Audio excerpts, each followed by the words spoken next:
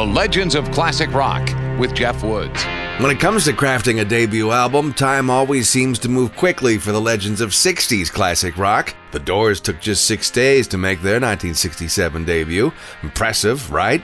Here's one better. Following a tour of Scandinavia to try out their sound in concert over there, this four-man British band worked on songs old, new, borrowed, and blues before entering London's Olympic Studios to make their first album. Even though they'd only been playing together for about 3 months, Page, Plant, Jones, and Bonham were so well rehearsed, it only took them 36 hours to record and master their self-titled debut.